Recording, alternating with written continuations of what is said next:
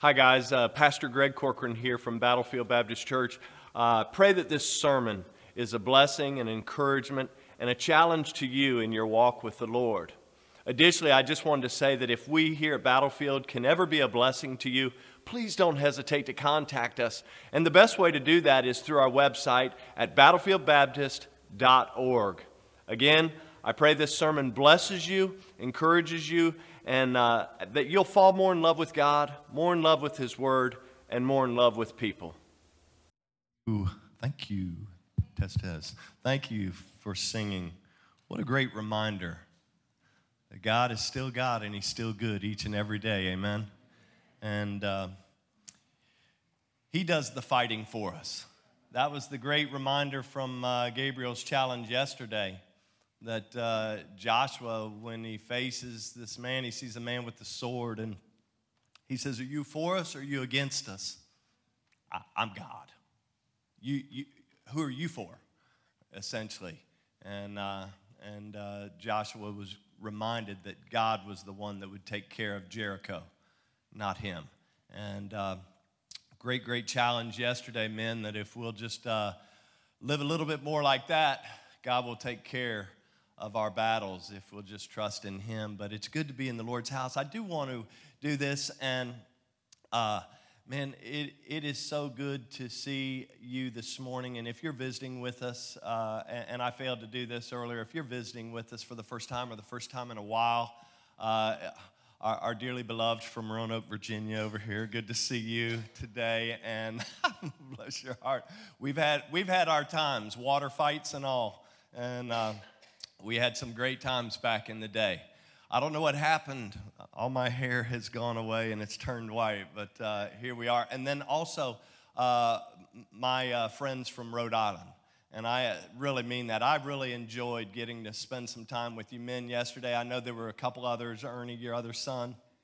And that was an encouragement to me to be able to spend time with you guys. And so I appreciate you guys being here. I know you had a great family wedding yesterday.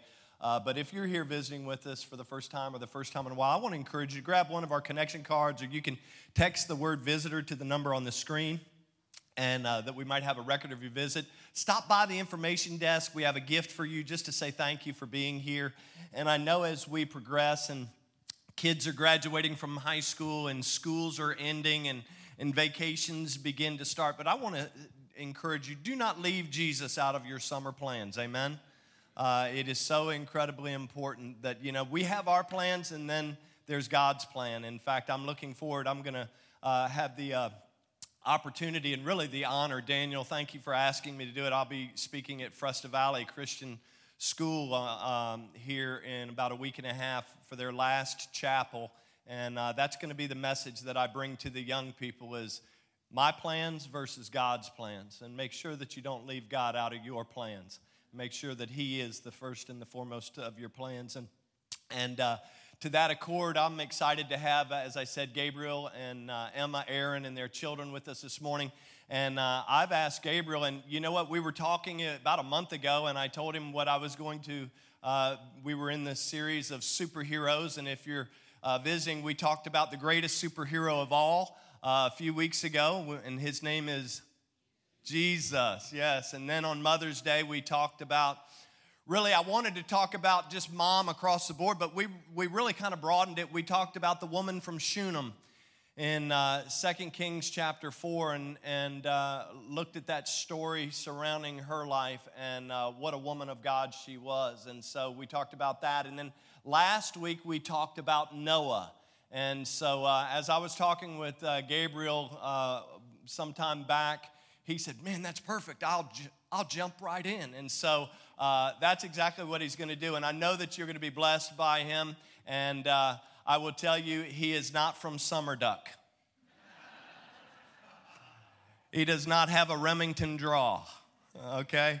He has a Romanian draw. Would you put your hands together and welcome Gabriel Aaron?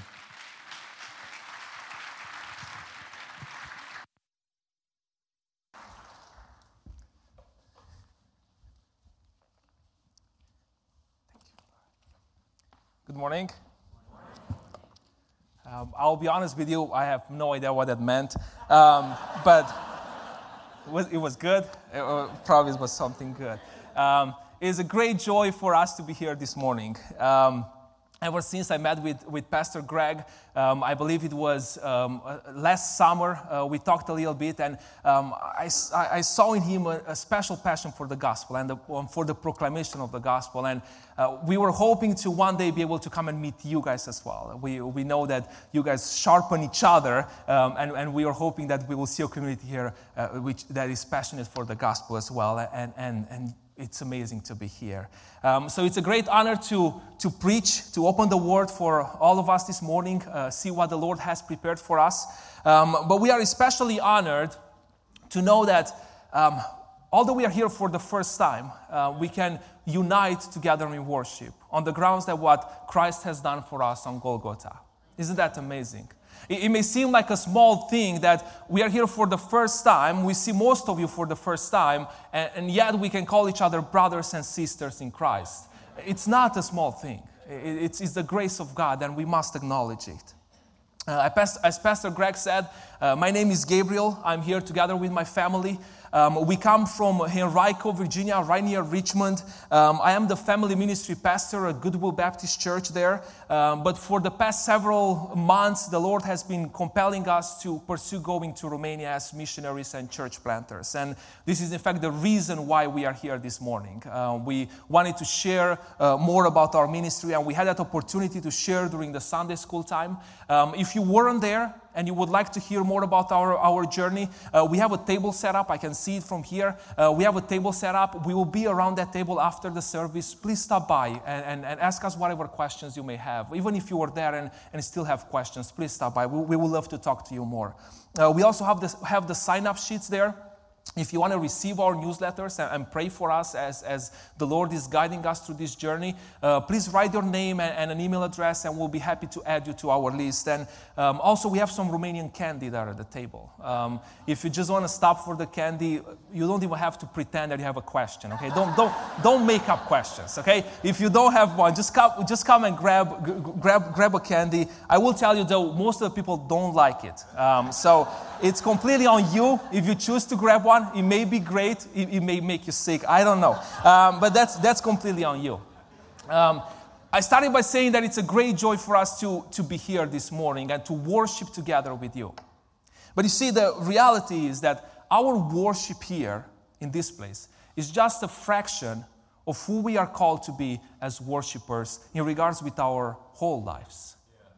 We often live with the impression that who we are as worshipers is mainly defined by who we are here in this building. Because here we sing, and here we pray, and here we teach, and here we preach the Word of God. Here we are welcoming, here we are listening to the Word of God. It's convenient to be defined as a worshiper by who you are here. But the Word of God tells us that we are to worship Him in every instance of our life and in every minute of our life. We are called to do everything for the glory of God, and that is worship. Don't miss that.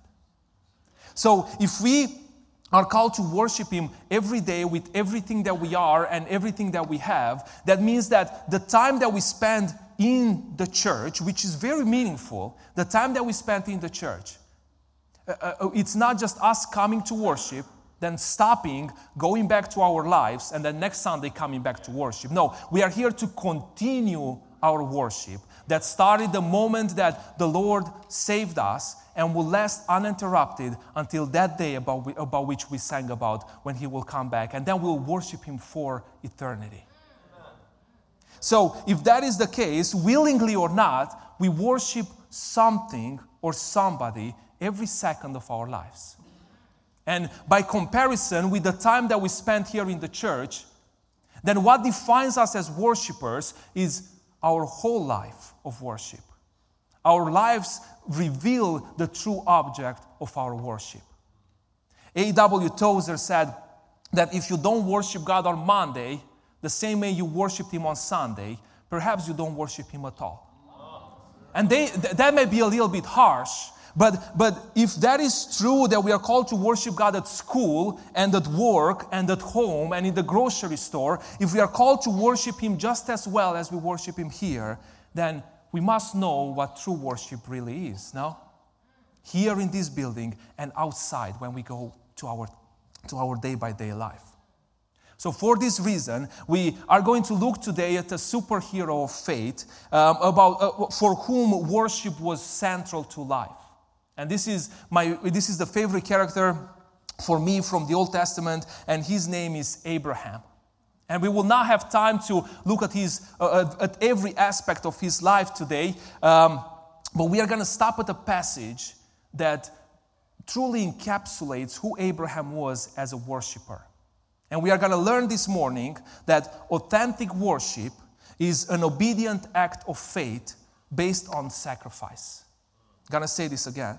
Authentic worship is an obedient act of faith based on sacrifice. And we are going to read Genesis chapter 22, the first 14 verses. If you would like to stand up for the reading of the text, I will appreciate that. Genesis 22, the first 14 verses.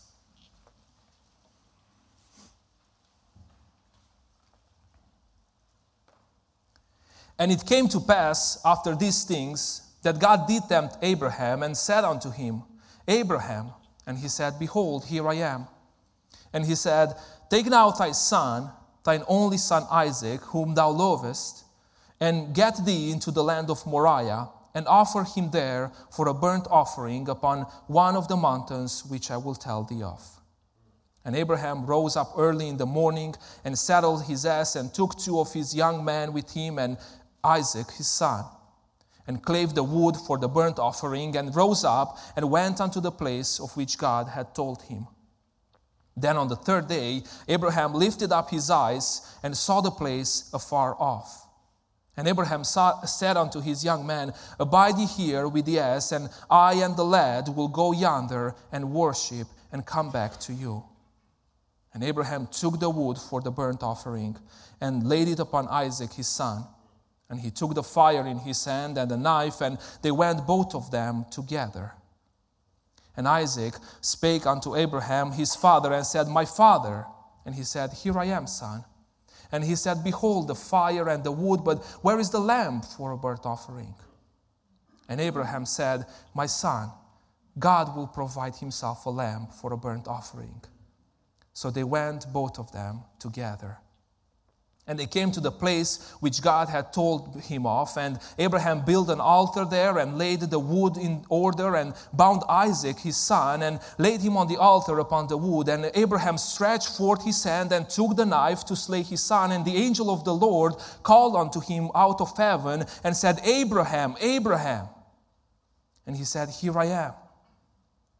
And he said, Lay not thine hand upon the lad, neither do thou anything unto him, for now I know that thou fearest God, seeing that hast not withheld thy son, thine only son, from me.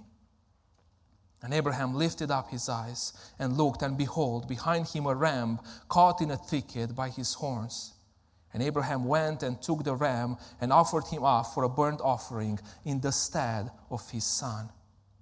And Abraham called the name of the place Jehovah-Jireh, as it is said to this day, In the mount of the Lord it shall be seen.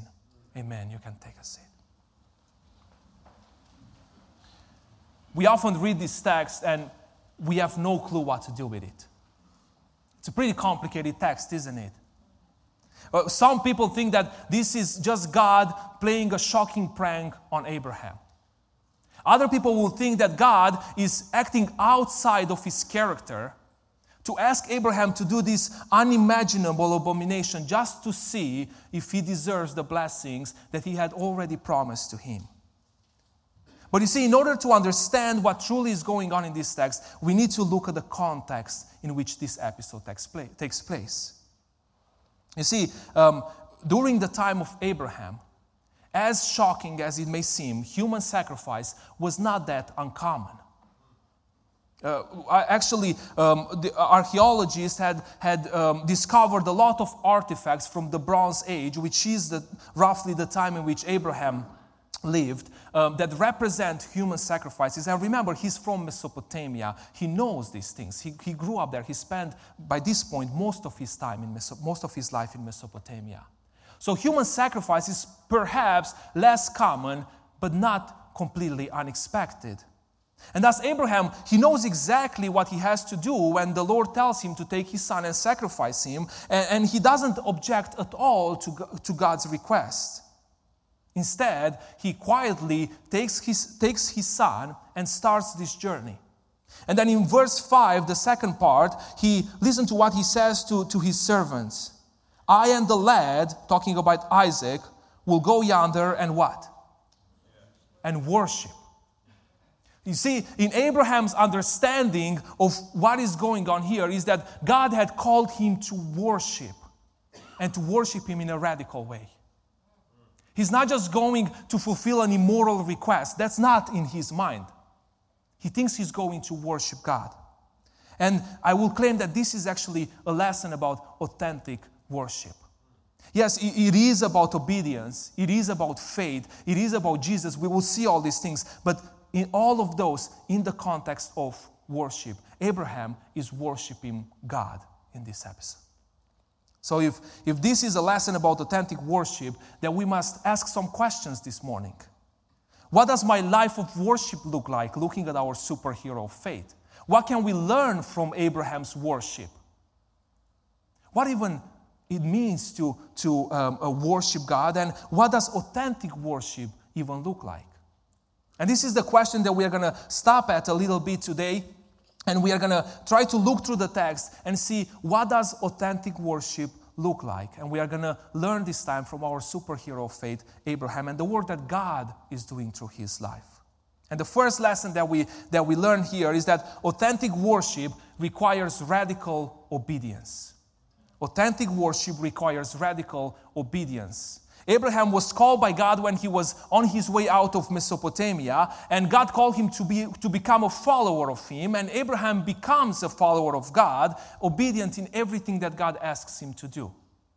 We arrive at the famous passage in Genesis chapter 12, and we see there God asking Abraham to give up his very identity. We see that God is asking him to give up his country, to give up his family, and give up his inheritance. That is his whole identity. And he says that if he will give up his identity for God, for the sake of God, God will give him a whole new identity. See the name change from Abram to Abraham. And Abraham does so without complaint because he trusts God in obedience. When God tells him, Abraham, get up and go there, Abraham goes there. And when God tells him, Abraham, get up and come here, Abraham comes here. And if renouncing on his whole identity was not already radical enough, we arrive at this chapter and we see God asking even more of Abraham to renounce on the thing that he loves the most, on his son Isaac, for the sake of God. This is a radical request. It requires radical obedience. And Abraham does not disappoint. See, it is fascinating to me how Abraham doesn't complain at all about this. Because we know from other passages that Abraham can be a very opinionated man. If you remember in Genesis chapter 18, God comes to Abraham and he stops by and he tells him, hey, I'm on my way to go and destroy Sodom and Gomorrah. But the thing is, in Sodom, Abraham had family. Lot was there with his family. And he estimates, okay, there perhaps are about 50 people by now. And then he says, God, wait. Don't go yet. What if there are 50 righteous people in Sodom? Are you still going to destroy it? And God says, no, I'm not going to destroy it then. And then Genesis 18 says that Abraham thought a little bit more and he was like, maybe five of them are missing. Maybe they are traveling. It seems like we all have that relative, that extended family. They always travel. You work hard, and then you have it in your calendar 6 months until the vacation, and that relative of yours, you always post pictures about nice travels that they take. Abraham seems to have those relatives. So he's thinking maybe these 5 are traveling. So he tells God, what if there are only 45? And God says, if there are 45 people, with righteous people there, I'm not going to destroy Sodom. And then Abraham thinks more and he says, what if there are 40? What if there are 30? What if there are 20? What if there are 10? All of this because he has a different opinion than God on that. He even tries to give God a moral lesson. He says at some point in Genesis 18, you cannot destroy the righteous with the unrighteous. He's teaching God what will be moral of his nature to do. And now God tells him, take your son, your only son whom you love, and sacrifice him for me. And Abraham says, here I am, I'm going to do it. That's amazing. That is radical obedience. Although Abraham is ready to die for his family a few chapters earlier, and he loves his son more than his own life, he still loves God more. And he's ready to obey him. Radical obedience is when we renounce on ourselves in radical ways for the sake of God. It is not only when we think, okay, I'm gonna put God in front of my job, so I'm gonna refuse to work on Sundays. That's great. Or I'm gonna put God in front of my school. I'm gonna refuse to do homework on Sunday. That's you probably you were just using that as an argument not to do homework. But still, but we often have these areas. I'm gonna put God before this area. But you see, radical obedience is more than that. It's when we put God before our whole existence. When we are ready to destroy the things that we love most in our lives. When we are ready to give up our very lives for the sake of God. When we are ready to scatter the dreams that we have been investing many years into just for the sake of God. When we are ready to put on the altar the things that we are most proud of and the things that make us most happy in this life and burn them to ashes for the sake of God. Because this is the very type of sacrifice that God asked from Abraham. Authentic worship requires radical obedience. And when I read this text, I cannot help but wonder, is there anything radical in the way I worship God every day? How far am I ready to go with God on this? When will be that time when I will tell God, you know what, I don't think so. Is that when He will ask me for my family? Is that when He will ask me for my job? When He will ask me for my money, for my car, for my own pride? When will I say, no, that's too much, I cannot do that? When will you say no to God? How far are you ready to go? And how radically are you ready to obey God and worship Him? Because if there is nothing radical in the way we worship God every day, brothers and sisters, this text is bad news to us.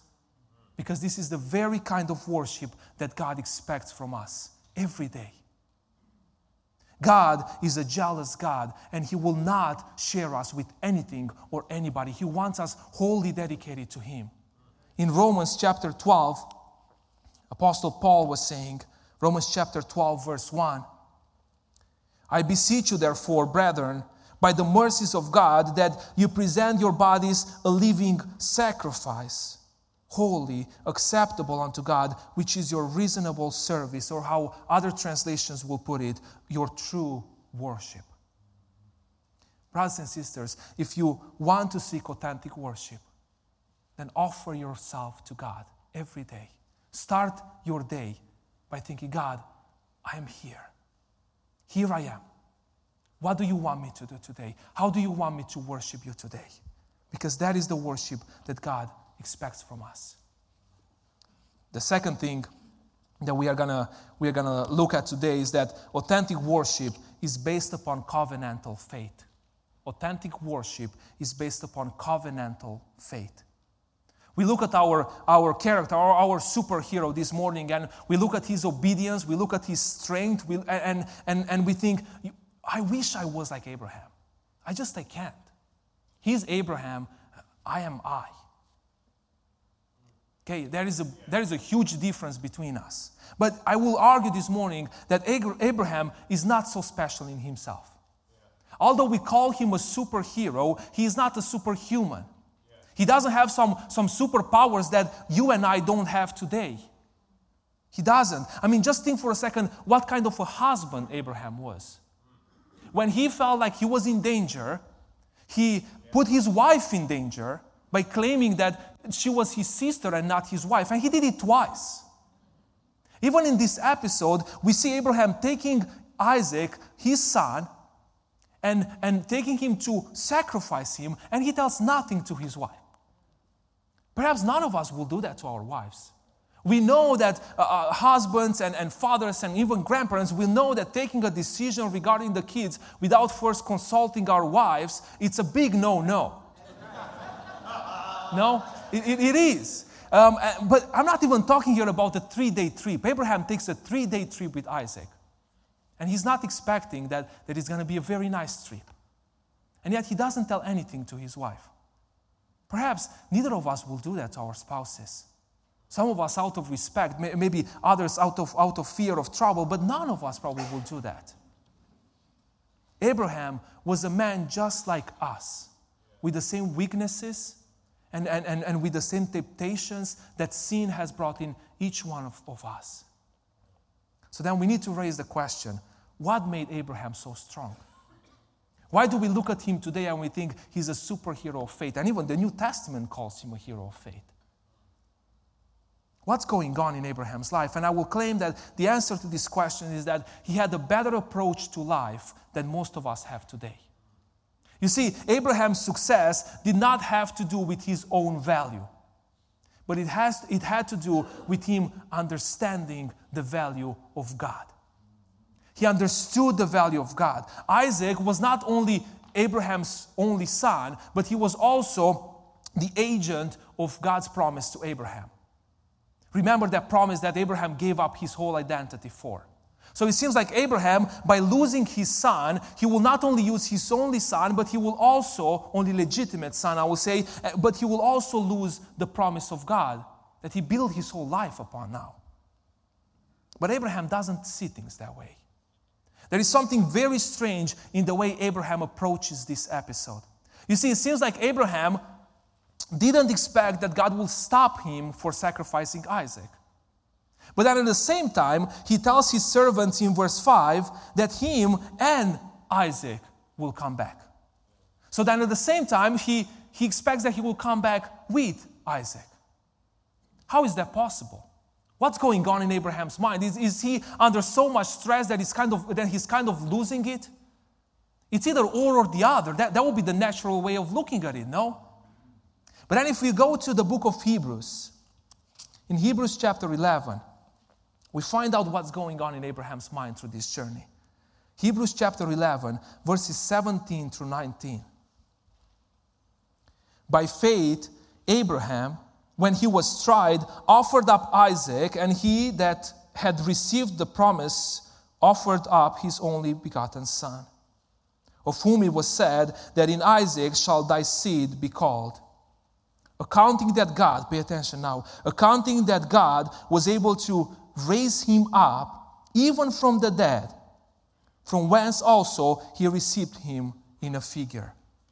You see, according to the author of Hebrews, Abraham was going to sacrifice his son, and he thought that he was going to sacrifice him. But at the same time, he knows for sure, he's certain that he will come back with Isaac, even if that will mean that Isaac will be resurrected. And he was right. Before he saw any resurrection, before he heard anything about the Messiah that will come and bring salvation and assure us of our resurrection, before he heard anything about these things, he believed in God because he believed in the promises of God. This is covenantal faith. Abraham had faith that once God made a covenant with him, there is no way that he will pull out. Yeah. Abraham had faith that once God made a promise to him, he promised that he will bless him immensely in Abraham. There was no way that God will change his mind. Even if that will mean that God will do something completely unexpected, completely unheard of. Because God doesn't change. Because God is faithful. Because God cannot deny himself. That is covenantal faith. To look at who God is and he who revealed himself to be in his word, and to trust that he is what he said he is, and he will do what he said he will do. Abraham's worship was based upon covenantal faith. God had promised through his covenant, and no matter how unlikely that seemed at this time, no matter how unlikely that seemed, he had faith that God will come true. This is the faith that God expects from all of us.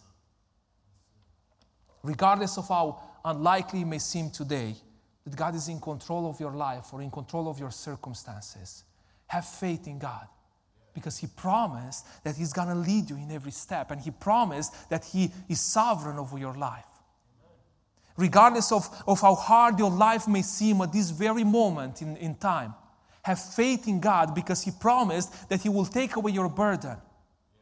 Regardless of how far away God may seem from you this very day, or maybe other times, regardless of how lonely you may feel, have faith in God because he promised that he will be with us to the end of the days. Have faith in God. Have faith that once he made a covenant with you, he will keep it. And all his promises will stand forever. And we will live waiting for that day when his last promise will fulfill, that he will come back to take us with him. Have faith in God. Only when our lives are marked by covenantal faith in God, only then we'll be able to worship him in every circumstance of our lives. That's the key to worshiping God, even when things go wrong. Have faith in him. Do you have faith in God based on his promises? Do you have faith in God based on his word? I pray that you do. The third thing that we are going to look at, the last thing, authentic worship is centered on sacrifice. Authentic worship is centered on sacrifice. When we think of worship, often we think of something that we will receive by worshiping. We are recharged. We receive some power. And to some extent, that is correct. But more important than that, more important than us receiving something through worshiping God, is the sacrifice that makes worship possible. I will claim that worship, after the fall, beginning with the fall, worship has always been centered on sacrifice. Worship has always been centered on sacrifice. We're going to leave a little bit the realm of Christianity, and we are going to look a little bit of the religions, or the world religions around us. And if you look at most of them, you will see that they have some sort of sacrifice at their center. And although, sadly, those sacrifices are wrongly oriented towards non-existent gods, there is an important proof that by design, humans have this in their conscience, that a sacrifice will be needed to receive the grace of God after the fall. That's interesting. You see, most world religions believe that some sacrifice will ultimately save one from death. A death that they will claim the gods are entitled to ask for. Now we come back to Christianity, and we look through the Old Testament, and we see sacrifice all over the place. After the fall, we see sacrifice. After the flood, we see sacrifice. After the promise made to Abraham, we see sacrifice. After the Exodus, we see sacrifice. After the giving of the law, we see sacrifice. After the conquering of Canaan, we see sacrifice. At every single major moral reform, every single major feast, every single major transition through the history of Israel, we see sacrifice. Sacrifice is at the center of worship through the Old Testament. And I will claim this morning that sacrifice is at the center of worship in the New Testament as well. And I will explain that. See, we often think that God simply changed his mind in regards with Isaac. He allowed Abraham to take all this trip, this terrible 3 days. Can you imagine what was in Abraham's mind in these 3 days? He allowed him to take these 3 days. He allowed him to build the altar, to lift up the knife, and then he stops him the last second and changes his mind. But that's not really what happened. You see, Isaac was required to die in God's economy. And God will not change his mind in regards with that. What God will change is the object of sacrifice. God didn't just stop Abraham, but he also offered another sacrifice instead of Isaac. Let's look again at verses 12 through 14. And he said, "Lay not thy hand upon the lad, Neither do thou anything unto him, for now I know that thou fearest God, seeing thou hast not withheld thy son, thine only son, from me. And Abraham lifted up his eyes and looked, and behold, behind him a ram caught in a thicket by his horns. And Abraham went and took the ram and offered him up for a burnt offering in the stead of his son. And Abraham called the name of that place Jehovah-Jireh, as it is said to this day, in the mount of the Lord it shall be seen, or it shall be provided. What is very interesting here, in verse 13, the Hebrew language behind our English translation says that Abraham saw another ram. Not just a ram, another ram. And that seems to suggest that Isaac was the first ram, he was the first sacrifice, but God provided another Isaac to be sacrificed instead of him. It was a life-for-life exchange. It was a substitution. It was God in His grace providing somebody else to die instead of Isaac. Does that sound familiar to you? Yeah. If that doesn't, some of you said yes, but if that doesn't sound familiar to most of you, let me add something else. Do you know where this altar is being built? The Old Testament tells us that later, on this very mountain where the altar is, Jerusalem will be built. Moreover, the text seems to suggest that the ram was not just behind Abraham, very close, but there is some distance implied in there. Look at the language that is being used. Abraham lifted up his eyes and looked. This is a construct verb that we see a lot through the Old Testament. We also see it in verse 4 when Abraham lifted up his eyes and looks ahead and he sees the place from a distance. And consistently through the Old Testament, there is a distance implied here. And then he says that Abraham went and took the ram. Another compound verb here. And verbs are very, very intentional in Hebrew. So Abraham had to go, pick up the ram, and then come back and sacrifice the ram. And according to the customs of how altars will be built through the Old Testament and the direction that they will have, it is likely, we don't know for sure, but it is likely that this hill behind where the ram was actually the hill later called Golgotha.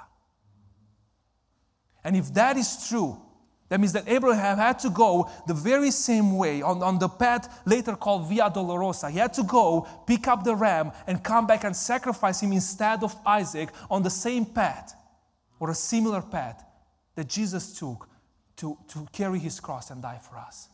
Does that ring a bell? Let me add something else here. Look at how Abraham called the place. The mount of the Lord, it shall be seen, or it shall be provided. That's the meaning of the word seen there. Now, Abraham is probably referring to the fact that God provided a substitute for Isaac, but he called the place with a future note.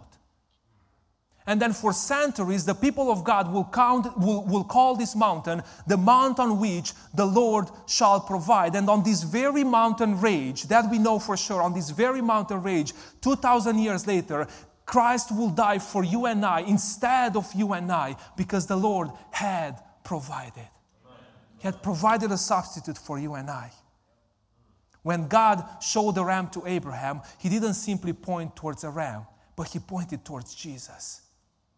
Stuck on the cross between thorns, dying so that you and I, the descendants of Isaac, as we are called in the New Testament, will live and not die. This is the sacrifice that is at the center of the New Testament. Brothers and sisters, there is no authentic worship without Christ at its center. Yeah. If you want to worship God authentically every day of your life, live a Christ-centered life. Live in the light of what Christ has done for us on the cross. Don't allow this reality to slip your mind even for a second. Remember that it's only through the sacrifice of Christ that you and I can even worship God. And it's such a grace that we can worship Him every day. And we are called to do it. If you are here this morning and you are not at peace with God, if you're here and you don't worship God, first of all, I'm very glad that you're here. And although I'm just visiting, I'm sure that you're welcome to come back anytime. No? Yeah. But I must beg you this morning, allow Christ to be your substitute as well. He didn't only die for Isaac. He didn't only die for me. He didn't only die for members of the church. He died for you as well. And if you put your faith in Christ, and if you believe that He died, so then you will not die based on the sin that you are carrying. If you believe that He took away the sin on Golgotha, and then His blood that was spilled on the cross cleanses you from every sin, and you are seen as righteous before God. If you believe these things, He's your substitute as well. He's your salvation as well. I hope that you will have the strength to believe in Him this morning. Abraham, our hero of faith, is a great example of authentic worship, which we said it is an act of obedience, an obedient act of faith based on sacrifice. We're all called to worship God every day. And I want to close with this prayer, that Battlefield Baptist Church, every person in this church will faithfully worship God every day. And that your worship will be characterized by radical obedience, covenantal faith, and Christ unshakably at its center. Amen.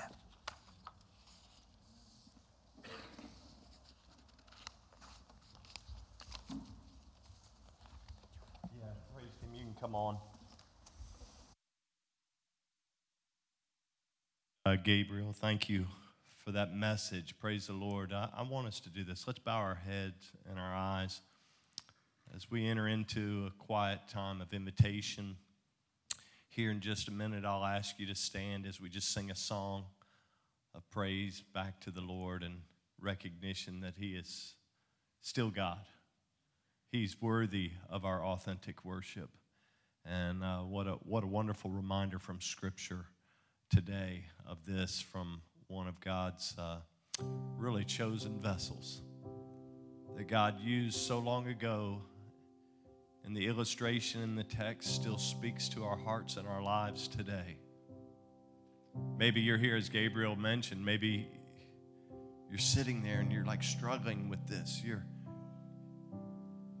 looking for peace.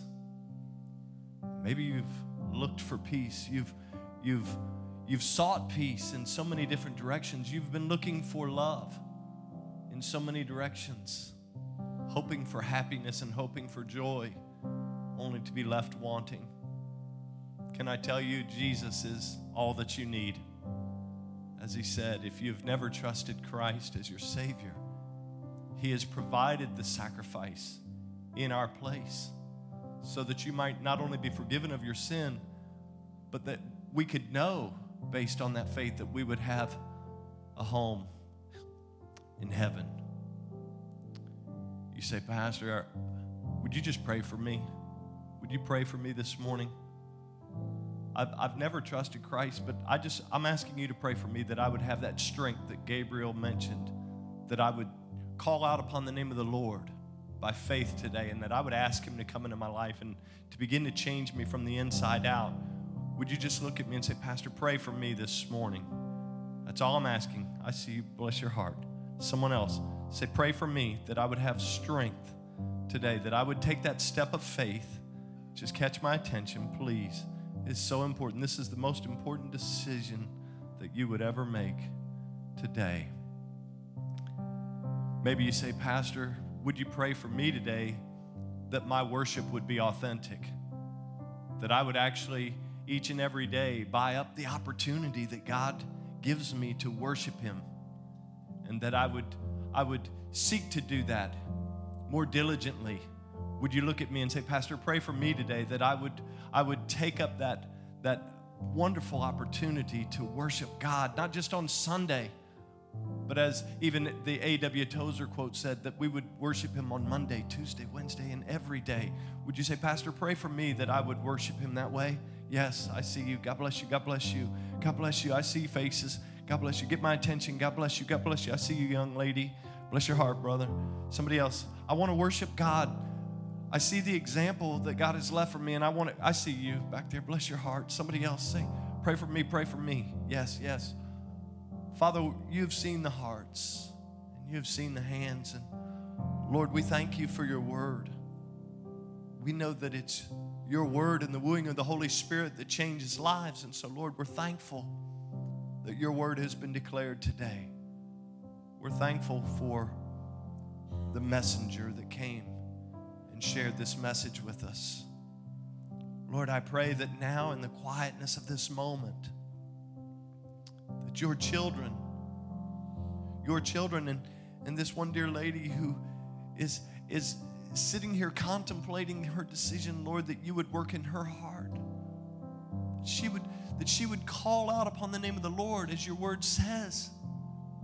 That she would just say, Lord, I need you right now. I need you to come into my heart and my life. I need you to forgive me. I need you to come in and do a work that only you can do. And Lord, I believe that you are who you say you are. I believe that you died on the cross for my sin. And Lord, I'm trusting you today as the Lord and Savior of my life. Lord, help me to live from this day forward in a way that brings you honor and glory. God, I pray that would be the example of worship of all of us. That we would live our lives in recognition of who you are, what you have done and what you will do. Whether we're on the mountaintop, whether we're in the valley, or we're in the in-between times of life, Lord, that you would receive the glory for it. Father, I pray that you'll encourage hearts today, that you will challenge us as we even leave this place, that you will be made much of each and every day of our lives. We give you the praise for what you and you alone have done and what you and you alone can do. We ask it in the precious and powerful name of your Son, Jesus, and for his sake, amen.